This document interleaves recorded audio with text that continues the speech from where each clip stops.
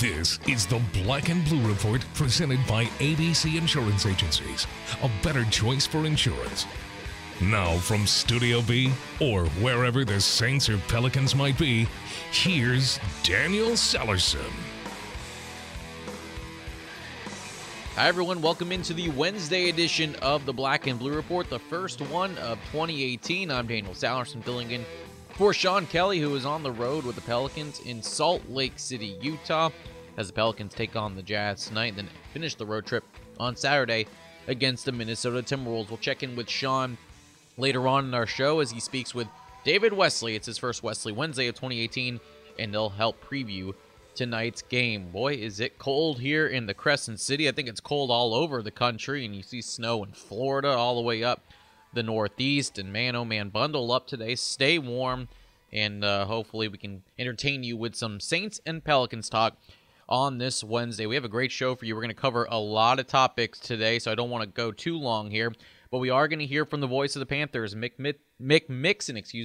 We've had him on a couple times here. Usually have him on every year at least once, and he'll join us to begin our preview of Saints and Panthers in the NFC wildcard round. Of course, 4 games this week.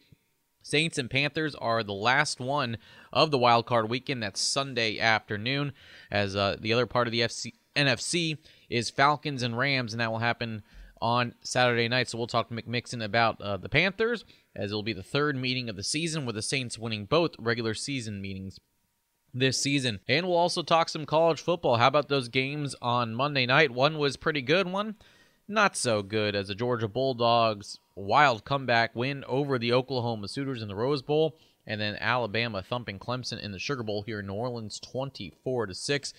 So some of you may like it and some of you may not. It's an all SEC championship affair on Monday in Atlanta at Mercedes-Benz Stadium. So we'll be in our preview of that with Yahoo Sports college columnist Pat Forty. He'll join us to talk about those 2 games on Monday. He was here for the Sugar Bowl. We'll get his thoughts on that. And then also maybe give us some players to look out for you could be seeing on Sundays. So be sure to tune in to Pat Forty. And then, of course, as I mentioned, David Wesley as part of a Wesley Wednesday. Pelicans look to get back over 500. A rough home stretch for New Orleans.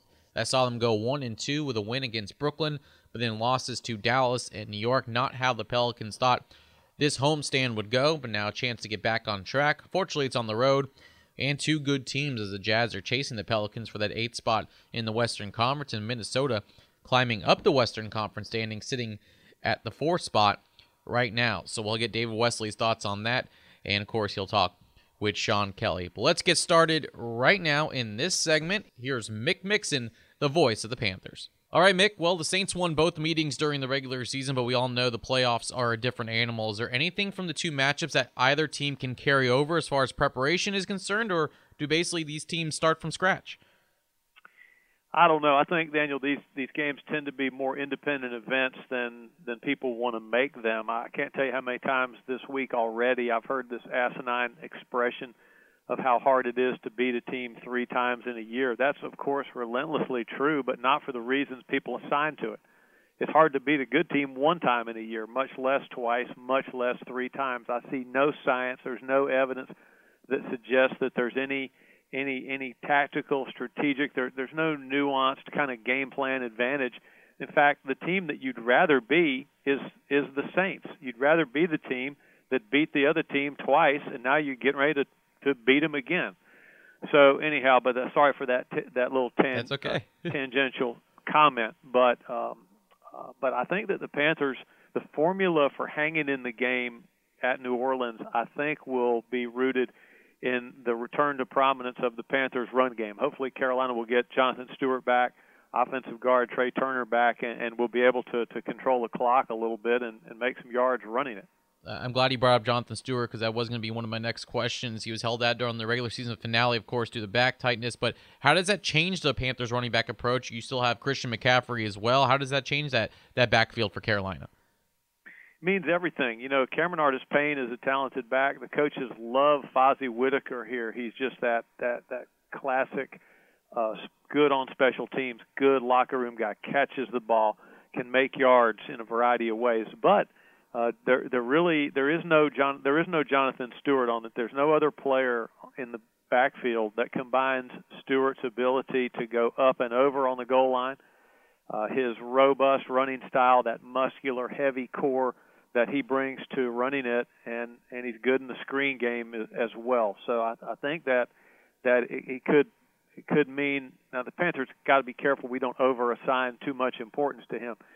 Cam Newton's got to play well. A lot of people, everybody's got to play well in order to beat the Saints, but Jonathan Stewart's a huge part of kind of Carolina's offensive DNA. Let's talk about the Saints running back duo of Alvin Kamara and Mark Ingram. Both have been hard to stop this season, both of them making the Pro Bowl. But the Panthers have one of the best run defenses in the NFL. How do you, I know you can't really stop those two, but how do you try to contain the two-headed monster of Kamara and Ingram? Got to tackle better. In my memory, my first blush on it from the Saints-Panthers game in New Orleans, there were too many missed tackles by the Panthers. The gap control wasn't as sound as Steve Wilks will need it to be. There was also the Mike Pilardi, the curious dropped punt snap that gave the Saints a short field. I also think, and I don't coach the team, I'm just one guy, so don't spread this around, but just me and you talking, Daniel. Okay. I think that Coach Rivera is big on deferring if he wins the toss as the visiting team, or if the other team, the visiting team at Bank of America Stadium loses the coin toss. But I think this is one stadium, this is one quarterback, this is one offense, the Saints, where if you win the toss, get the ball. Take the ball, try to drive it, get some points, and at least prolong the inevitable, which is that tightly scripted, very, very kinetic, well-thought-out opening drive the Saints always have planned. What about for the Panthers as far as question marks? What are the biggest concerns for you heading into Sunday's game against the Saints? Safety. The Panthers need Kurt Coleman back. Blitzing's great. Everybody loves it. But unless you blitz with defensive balance and unless you've got a plan in the back end, then against a quarterback like Drew Brees, it just courts disaster. So I think hopefully having Kurt Coleman back will help the Panthers cover some ground in the back end. I mentioned tackling already. Everybody talks about, okay, you got to move Drew Brees off his spot. Well, my golly, how do you do that when he slots to throwing lanes so effortlessly? The only defense I've ever seen that works on Drew Brees is a ball control offense to keep him, to keep his possessions, his touches at bay. And then you got to be clean on teams. So I think those would be the things that I would advance on your show. All right, I know you mentioned some of the biggest keys for the Panthers to pull off the upset there in Sunday, but what about New Orleans? I mean, obviously this is a Carolina team that's won 11 games this year. What do the Saints have to do to try to make it 3 wins against the Panthers this year? You got to deal. The Saints will not win unless you can deal with the ferocity of the Panthers' pass rush. This front four is too deep. And every tackle except one can play end, and every end except one can move inside. So Steve Wilks does a great job of keeping fresh bodies in along the defensive line. So with Drew Brees throwing hot, getting the ball, getting rid of the ball, he's good at that. But you got to be able to handle. Any team has to be able to handle the Panthers' pass rush. And then the variable in this equation that no one can solve for. You and I could order pizza. We could have wings brought in. We could do your show. We could talk this game for until tomorrow morning. But the variable that you cannot solve for is Cam Newton. He's maddeningly inconsistent at times, but when he's right, there's nobody else like him in the league, and there's nobody else like him that's ever played quarterback in the NFL. I think pizza and wings sounds good right now. You got me hungry. I appreciate it, Mick. Before I let you go, 3 NFC South teams are in the playoffs, and those are the only teams in the NFC that QBs have played in the Super Bowl. Is this one of the most wide-open playoffs you've seen in a while as far as top to bottom, 1 through 6 in the NFC? Of course, yeah, isn't it, though? The Vikings are good. The Rams are good, but the Vikings have looked a little more vulnerable the last few weeks. And then the Rams, without playoff experience, there'll be some question marks about them until they take it deep with a 31-year-old head coach. And then Philadelphia, of course, without Carson Wentz, they may win it all. You just don't know. But for right now, everybody wants to to go to Philadelphia with a chance to win that game and go to the NFC Championship game. So I agree. I think it's wide open. I think the Saints have got the pressure on them because they got the pole position to go to the Super Bowl as I see it. All right, should be a good one on Sunday afternoon in the Mercedes-Benz Superdome. That's Mick Mixon, radio voice of the Carolina Panthers. Mick, I appreciate the time as always. Safe travels to the Big Easy, and we'll see you on Sunday. Look forward to it, Daniel. Thank you. All right, up next, we'll transition to college football as Pat Forty joins the podcast. Stay with us.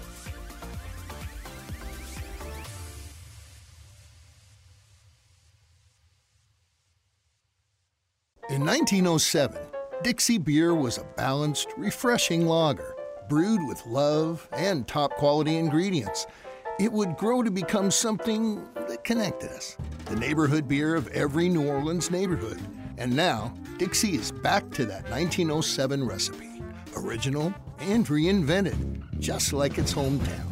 Visit DixieBeer.com to learn more, and always drink Dixie responsibly. Dixie Brewing Company, New Orleans, Louisiana. What is big? Big is an insatiable hunger for victory. Big is a fearsome front court with AD and Boogie. Big is packing the stands, showing your team colors, and making so much noise they give you the team ball. Come see the Pels face off against the Memphis Grizzlies Saturday, January 20th. Do Saturday night right with friends and family at the Smoothie King Center. Visit Pelicans.com for tickets. New Orleans Pelicans. Do it big. Welcome back to the Black and Blue Report. Here's Daniel Sellerson. All right, time to move on from pro football and head to the college ranks. We are less than a week away from the College Football National Championship in Atlanta, and to help us preview the game between Georgia and Alabama, we welcome in Pat Forty, who is a national college columnist for Yahoo Sports. Pat, happy you can join us once again, and Happy New Year to you. Thank you. Same to you. Happy to be on with you. Pat, I know you were at the Sugar Bowl here in New Orleans, but I want to start with the Rose Bowl, which was such a great game to watch. What did you make of Georgia's comeback victory? It was just an incredible game, one of the best I've seen. Just wild swings of momentum and emotion, and at various times it looked like there was absolutely no stopping Oklahoma and or Georgia. For it to go into overtime and then double overtime seemed kind of like a fitting conclusion to an epic game, and I was really impressed with the way Georgia came back after it looked like they were going to get run out of the stadium in the first half. Yeah, it didn't look promising from Georgia in quarters 1 and 2, that's for sure. But, of course, all eyes were on the Heisman Trophy winner Baker Mayfield. But I think I was more impressed with the poise of Georgia's freshman quarterback Jake Fromm. I know he got a lot of help from the duo of Nick Chubb and Sonny Michel. But have you ever seen a freshman quarterback keep his composure like Fromm did on Monday afternoon? Well, there's been a few of them, but not many. I think Jameis Winston won the Heisman as a freshman and led him to a national championship. He was a redshirt freshman. Fromm's a true freshman. Fromm, played a phenomenal game. He's had a great, great season. He is very, very hard to rattle. He makes plays when they need him to, which he did certainly in that game. It's nice to have that running game as a backbone basically of the offense, but it's not the only thing because he can do it. Georgia's got an amazing quarterback situation next year. They're bringing in the number one quarterback in the country. They have a 5-star backing up a 5-star right now, so it's a good problem, but I think they have too many quarterbacks. Yeah, I think you're right on that. Unfortunately, you were at the Sugar Bowl here. Not unfortunately, you're here in New Orleans watching the game between Alabama and Clemson, but it wasn't as good of a game as the Rose Bowl with Oklahoma and Georgia. Did you expect such a lopsided victory from the Tide?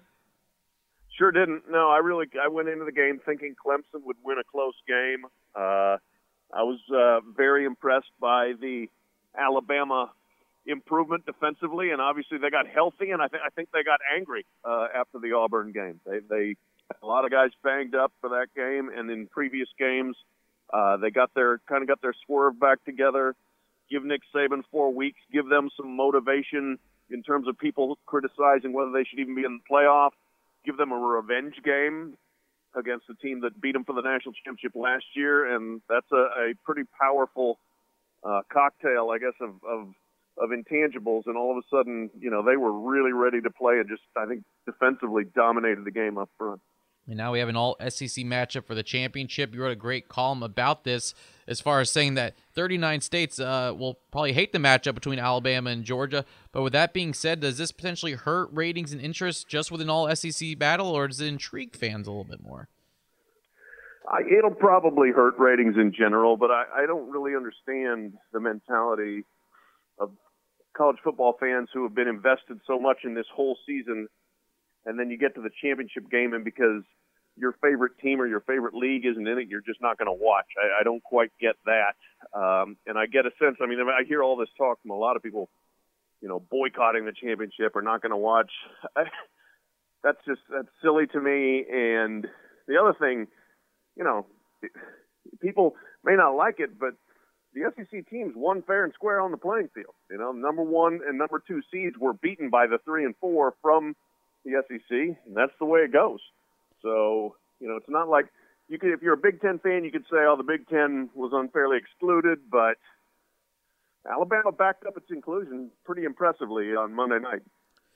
Also, part of your piece was talking about the ongoing conversation of expanding the playoff field from 4 to 8. I think you kind of mentioned it here as far as the Big Ten being left out. Also, UCF going undefeated and not getting in, and now they're declaring themselves national champions. Do you think the field should get expanded in your eyes, but also do you think it happens anytime soon? Yeah, I've always been in favor of a bigger playoff. I'm thrilled we have a playoff. I hated the BCS. This is better, but it's not perfect. I would like to see 6 or 8 or 10 or 12 or 16, whatever. I think, whatever, make it more inclusive. And I understand you run into major logistical problems as far as scheduling it with the academic calendar. You don't want to make players play too many games, so there are a few concerns about it. But I do think this is the kind of thing that will create a greater national impetus to see how they can improve the system. There's going to be big resistance to it, but I think also there will be a lot of people that will look at it with fresh eyes and say, hey, how can we make this better? How can we make it more inclusive? How can we make this a national tournament, so to speak? I know the FCS has the 20 teams, and they do a bracket. I don't know if it's a fair comparison to compare the FCS to the FBS, but is it fair as far as saying, well, if they can do it, why can't the FBS do the same? Well, yeah, there's certainly some element of that for sure. One thing they don't have, and I would love to get rid of, is conference championship games. I think they are, generally speaking, useless. And if you took that out, then that would be one fewer games for most of the top teams to play. There could probably be other ways to make this a little bit more manageable. Certainly young men the same age, in the same academic situation, basically, on the FCS level, if they can pull this off and make it work, then yes, you would like to think that it can be done by the FBS as well, because there shouldn't be much difference at all. Does UCF have a legitimate gripe about, 1, not being in the playoff, and 2, declaring themselves national champions by going undefeated and beating Auburn? Well, I'll say this. I have just fabulous admiration for UCF for the season they had. I love the fact that Scott Frost stayed with the team and coached them before going to Nebraska. I love the fact that Nebraska didn't, make that difficult for him. I loved everything about the UCF story. To go from winless to undefeated as quickly as they did, and the way they did it was awesome.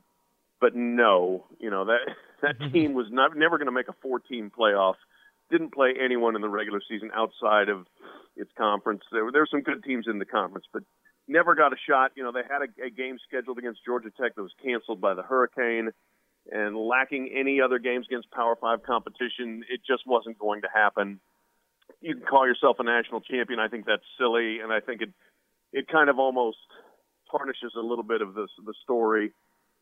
In an ideal world, yes, I'd like to see UCF get that chance in a 6-team or 8-team playoff. I would have loved to have seen UCF get the chance, and I do think that there was, that they were unfairly penalized. They were ranked too low the entire season and not really, at least put on at least a playing field where you would compare them. But I just don't see any legitimate grounds to say we're national champions.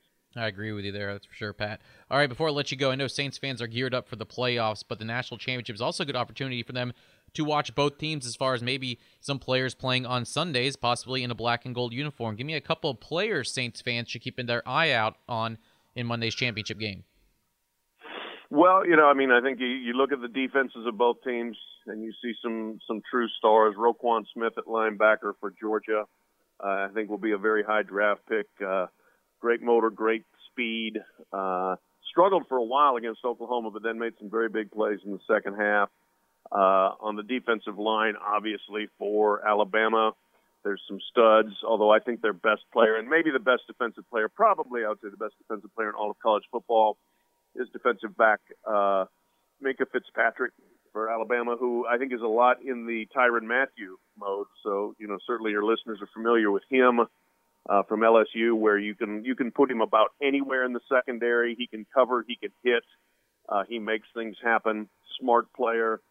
Those guys. Then you got the two senior running backs, obviously from Georgia, Sony Michel and Nick Chubb, who certainly will be drafted. There will be plenty of NFL talent on the field when those two teams get together. All right, should be a fun one on Monday between the Crimson Tide and the Georgia Bulldogs. That's Pat Forty, national college columnist for Yahoo Sports. He was at the Sugar Bowl on Monday and will be at the national championship on this Monday in Atlanta. Pat, with how cold it is outside all across the country, I'm glad that Sugar Bowl and the national championship are both played in domes for your sake. Thanks for the time and enjoy the game. All right. Thanks very much. Happy New Year to you. You too. We'll wrap things up with a little Pelicans talk next on the Black and Blue Report.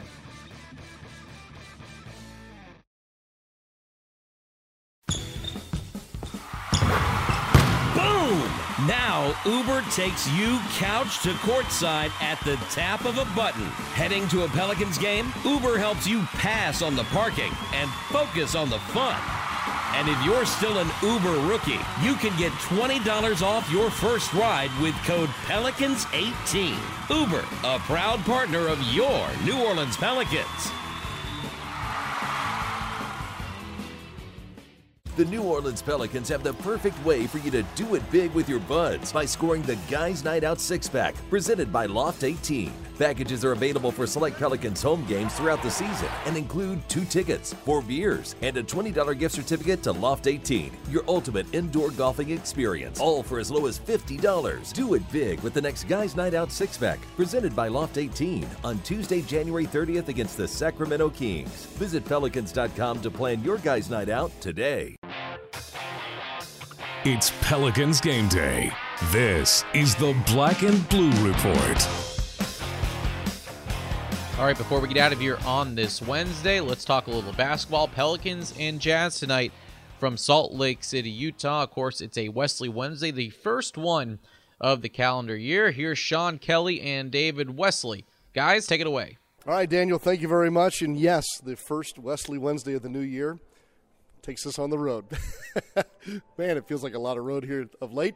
And we started the month of December with Utah, and we'll start the month of January with Utah as well. So greetings, everyone, from Salt Lake City, where actually in the last 24 hours it's been warmer in Salt Lake City than it has in New Orleans, Louisiana. On that note, David, say hello to the folks. Happy New Year to all you out there, and hope you had a wonderful, safe New Year's Eve, and I did as well, and here we are in good old Utah. Yeah. Hey, we didn't end 2017 very well, did we? 2 home losses in a row to 2 teams the Pelicans probably should have beaten at home, too, in Dallas and New York. Yeah, well, when you start thinking about establishing home at some point, you're hoping that, especially games like those, you go out and do what you need to do and get those wins. And 2 teams combined for 5 wins on the road at this point in the game, you're thinking, sure, there's an opportunity to kind of create some separation from the 500 mark, start moving up the leaderboard, if you will, and opportunity blown because they did not get it done, and it's really disappointing. And I'm sure they're just as disappointed, but somewhere, somehow, they got to figure out how to get this right. I looked it up. Through 36 games, you ready for this? The Pelicans are averaging 111.2 points per ball game.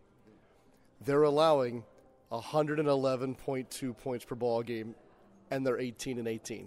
It's a total wash through the first 36. It is, and to me, this team is better than that. Is better than what they've played and they've shown it. When you see this team go out and play well and do all the things they need to do, you get excited. You're saying, okay, they're turning this corner. 3-game win streak, and you're thinking two not very good teams or not playing well teams, there's an opportunity. But both those teams came in, Dallas and the Knicks came in playing probably some of their better basketball of the year. And it showed from them, and it also showed a lack of sense of urgency from the Pelicans. I didn't think they approached either one of those games the right way. They got down early and just never could kind of catch up. And then when they did catch up against Dallas, they weren't able to finish. Can we label this team? Do you want to smack a label onto these Pelicans? Can you at this point? I don't know. I don't know who they are. I don't know if they know who they are. And to me, that's the frustrating part of it, is because it seems like as soon as you start drinking the Kool-Aid, they show you the Kool-Aid isn't very sweet. And that's very disappointing because, again, I've had people talk about people that watch this team every night, play every day, and say that they were going to be 10 games over 500. And as much as I would love to believe that, they do something they did the last 2 games, and you go, I don't see it, because it doesn't matter who it is in the league. They can lose to it, and you can anyway, but it doesn't matter who it is in the league. They could possibly win it. So how do you look down that schedule and you count this win, this win, this win, and be right about this team when you just never know what you're going to get? No, nothing. I mean nothing from the bench the last 2 games. Does it matter? Why or why not? I think it matters because you do need some production from the bench. I don't think it's as telling as you might think because, for one reason, the bench is not playing a ton of minutes, not a very deep bench, not a bench where you count on, that guy coming off the bench and scoring you 12 a night. So, what you get from the bench is kind of, I think coaches playing them like, you got it going, and it's a pretty short leash. And when they don't show signs of doing whatever is expected or whatever the coach is seeing, then their minutes are a lot shorter. So the starters for the Pelicans play a ton of minutes, and they're expected to do most of the heavy lifting. And so that kind of almost unfair to the bench, in that, they may not get the flow and the minutes that it takes to be consistent. Utah tonight. You remember that kid Donovan Mitchell we saw a month ago? He's playing tonight, by the way, for the Utah Jazz. He's had a heck of a December, hasn't he? Yeah. He has had a brilliant December, and I think he's up around 20-something a game in December. I mean, it's fun to watch a rookie come out, and again, below the radar, and he's kind of making his own splash, because I don't think anybody really knew who Donovan Mitchell was, and he really showed me something in that first game. He was everything you could ask of a basketball player. Forget a rookie, forget a young player, of a basketball player, because down the stretch he was good. During the game he was good, made good decisions, took good shots. I mean, he's fun to watch. I could understand it if maybe he didn't get the full attention of the Pelicans going into that game on December the 1st.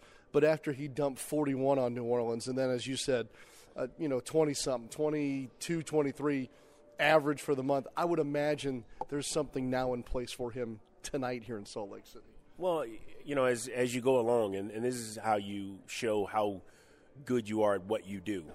When you do something special like 41, or you do something special like catch and shoot, and you're a good shooter, or you're a good post-up guy, or whatever, teams have to pay attention, and they have to game plan for those things. You may only get 5 catch and shoots all game, but they don't want you knocking down threes.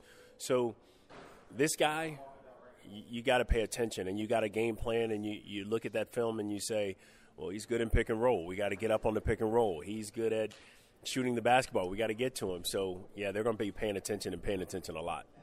David, you're familiar with the story of the boy who cried wolf, correct? Yes. Okay. So here we are looking at Utah tonight, and then the road trip takes us to Minnesota, and seemingly we have this conversation on and on about teams that possibly are going to be around you in the standings, or that you're battling for a playoff spot with. Using the backdrop of the boy who cried wolf, how do we have this conversation again about big games, big weeks, whatever, and yet we don't see anything, I guess, come of it. You know what I mean? I do. I know exactly what you mean, and it's something that we will continue to talk about. It will be something that we continue to pay attention to. I just wonder how it sits with the players. Are they looking at these games as potential tie-breaking games at the end of the year? Could be the difference in a seed getting in at all. And again, these are the teams that you have to beat. It puts it up there importance of a little bit more. I don't care how you spin it. It's more important. The Denvers, the Utahs, Minnesotas. I mean, it's a big cluster, and if you're not armed with some tie-breaking wins, you could be on the outside looking in. Get your player hat on for a moment here. I had some fans come up to me the other day and say, I love how Anthony and DeMarcus and others talk about how the effort wasn't there tonight, or we need to have a better effort or more consistent effort. But then they, in the very next breath, they're like, can we not hear that anymore? And if the players are recognizing, what's the translation from recognizing there's a problem to acting upon the problem? Well, good basketball gives you energy. And do they recognize that? So if you take an early long shot, it can take your energy down a notch. If you turn the basketball over, it can take your energy down a notch. If you're making good plays and there's 4 or 5 passes, the ball goes from one side to the other, drive it, kick it, the energy is up. You look at the Brooklyn game, and everybody's energy seemed to be wonderful. There's a lot of passing, 40 assists. That is energetic. Diving on the floor, getting the 50-50 ball. Those kind of plays are energy plays. This team is not making enough of those type of plays to fuel that energy, and they're making too many negative plays to take it away. I don't know if you can just say, hey, let's go play harder. I don't know. I don't know. I think you have guys that play hard, and you have guys that just don't. And, sometimes you can inspire somebody to play a little bit harder than maybe normal, or maybe they thought they had in the tank. It's like the fans getting in the game, and you feel this energy, but they have to find it some way. And I think for them, it starts with making good basketball plays and moving from there.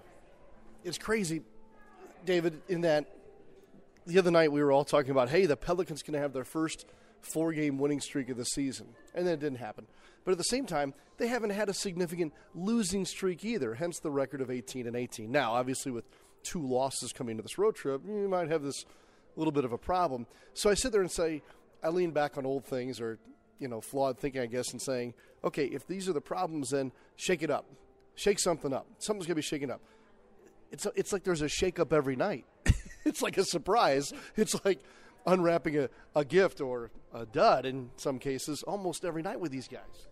Yeah, the Secret Santa is what we're getting from night to night. We don't know if it's a gag gift or something we really want to keep, or do we want to trade it with the guy that went before us? It's how do you shake it up? I don't know. I really don't know because there's a lot that depends on the top half of your order. So Drew, Cousins, and AD, and they're getting their numbers. And certainly as a basketball player, some people may look around and go, well, I'm doing my job. And no, it's not that simple. You're getting your numbers, but how are you getting your numbers? Are you taking that shot in the middle of a run that's a bad shot that has everybody, almost drop their head or drop their shoulders? Are you making that turnover in a crucial time when this could be the difference between winning and losing? And it starts with them. And, yes, they're playing fabulous. They're putting up great numbers. You can't deny that. But it's not winning. And as the leaders of this team, it's on them. Like it or not, they get the credit. They also get the blame. They have to figure out a way, what does it take? Do I need to get him the ball more? Do I need to move the ball more? Do I need to turn down a good one to get a great one on the majority of the possessions. And when they move the basketball, they're fun. When they don't, they're pretty predictable. Yeah. Hey, we're starting January. That's traditionally a month where we see teams make a move as far as their place in the world and setting up things toward the All-Star break. Have you noticed anything else around the league? Something caught your eye a little bit? East or West, doesn't matter to me. No, you know what? In the last few days, it's been, for me, all Pelicans. I haven't really paid attention a whole lot, with Christmas and being with the family, and it was nice to be home through Christmas, through New Year's. I haven't really paid attention, and certainly I'm going to, lock back in and start looking around and seeing what teams are moving and how they're moving and, what teams are playing well and what teams are struggling. But my main concern is, what are the Pelicans doing? And I think it starts with them, and they can't depend on other teams losing. They have to go out and win some games. I thought that would have been a good opportunity for a 5-game win streak and start having that conversation of separation. And, hey, they've proved already that they're a little better on the road or a little more comfortable on the road. So when those 5 games come out on the road and continue that with good play and good momentum, and it's almost like starting over again in every sense of the word. 18-18, lost 2 games, and trying to get above 500. I get it. There's plenty going on at home here that we need to worry about. Yes. Hey, any New Year's resolutions? You doing them this year or no? Never do New Year's resolutions. I feel like one day does not make you lock into this New Year thing. It's something you plan to do anyway, or something in the middle of the year that you just go out and do it and commit to it. And, when I make up my mind, I usually commit pretty good, and I don't need a New Year's resolution to do it. All right. Just a better David Wesley in 2018. I'm just no fun. All right, well, that'll do it, Daniel, for us here, and we'll send it back to you. It'll be good to be home next week again. Strange trip, though, Daniel, that the Pelicans will play these 2 games in like 5 days on the road. We're going to go head to Minneapolis tonight or tomorrow. Yeah, tonight after the game. Tomorrow we'll be in Minneapolis, where it will be a high of 4, as in degrees Fahrenheit. Room service. On that note, from the Grand America Hotel lobby in Salt Lake City, Daniel, back to you in Studio B. Nope.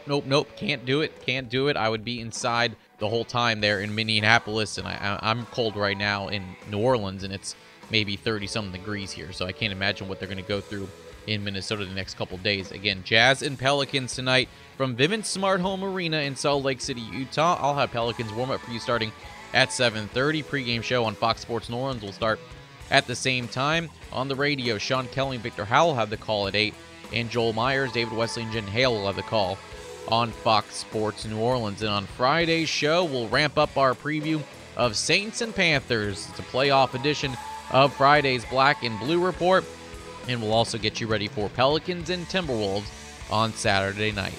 Big thanks to Pat Forty and Mick Mixon, of course, Sean Kelly and David Wesley. And thank you for listening to the podcast for Saints and Pelicans fans, the Black and Blue Report. Until Friday, I'm Daniel Salerson. Have a great rest of your Wednesday.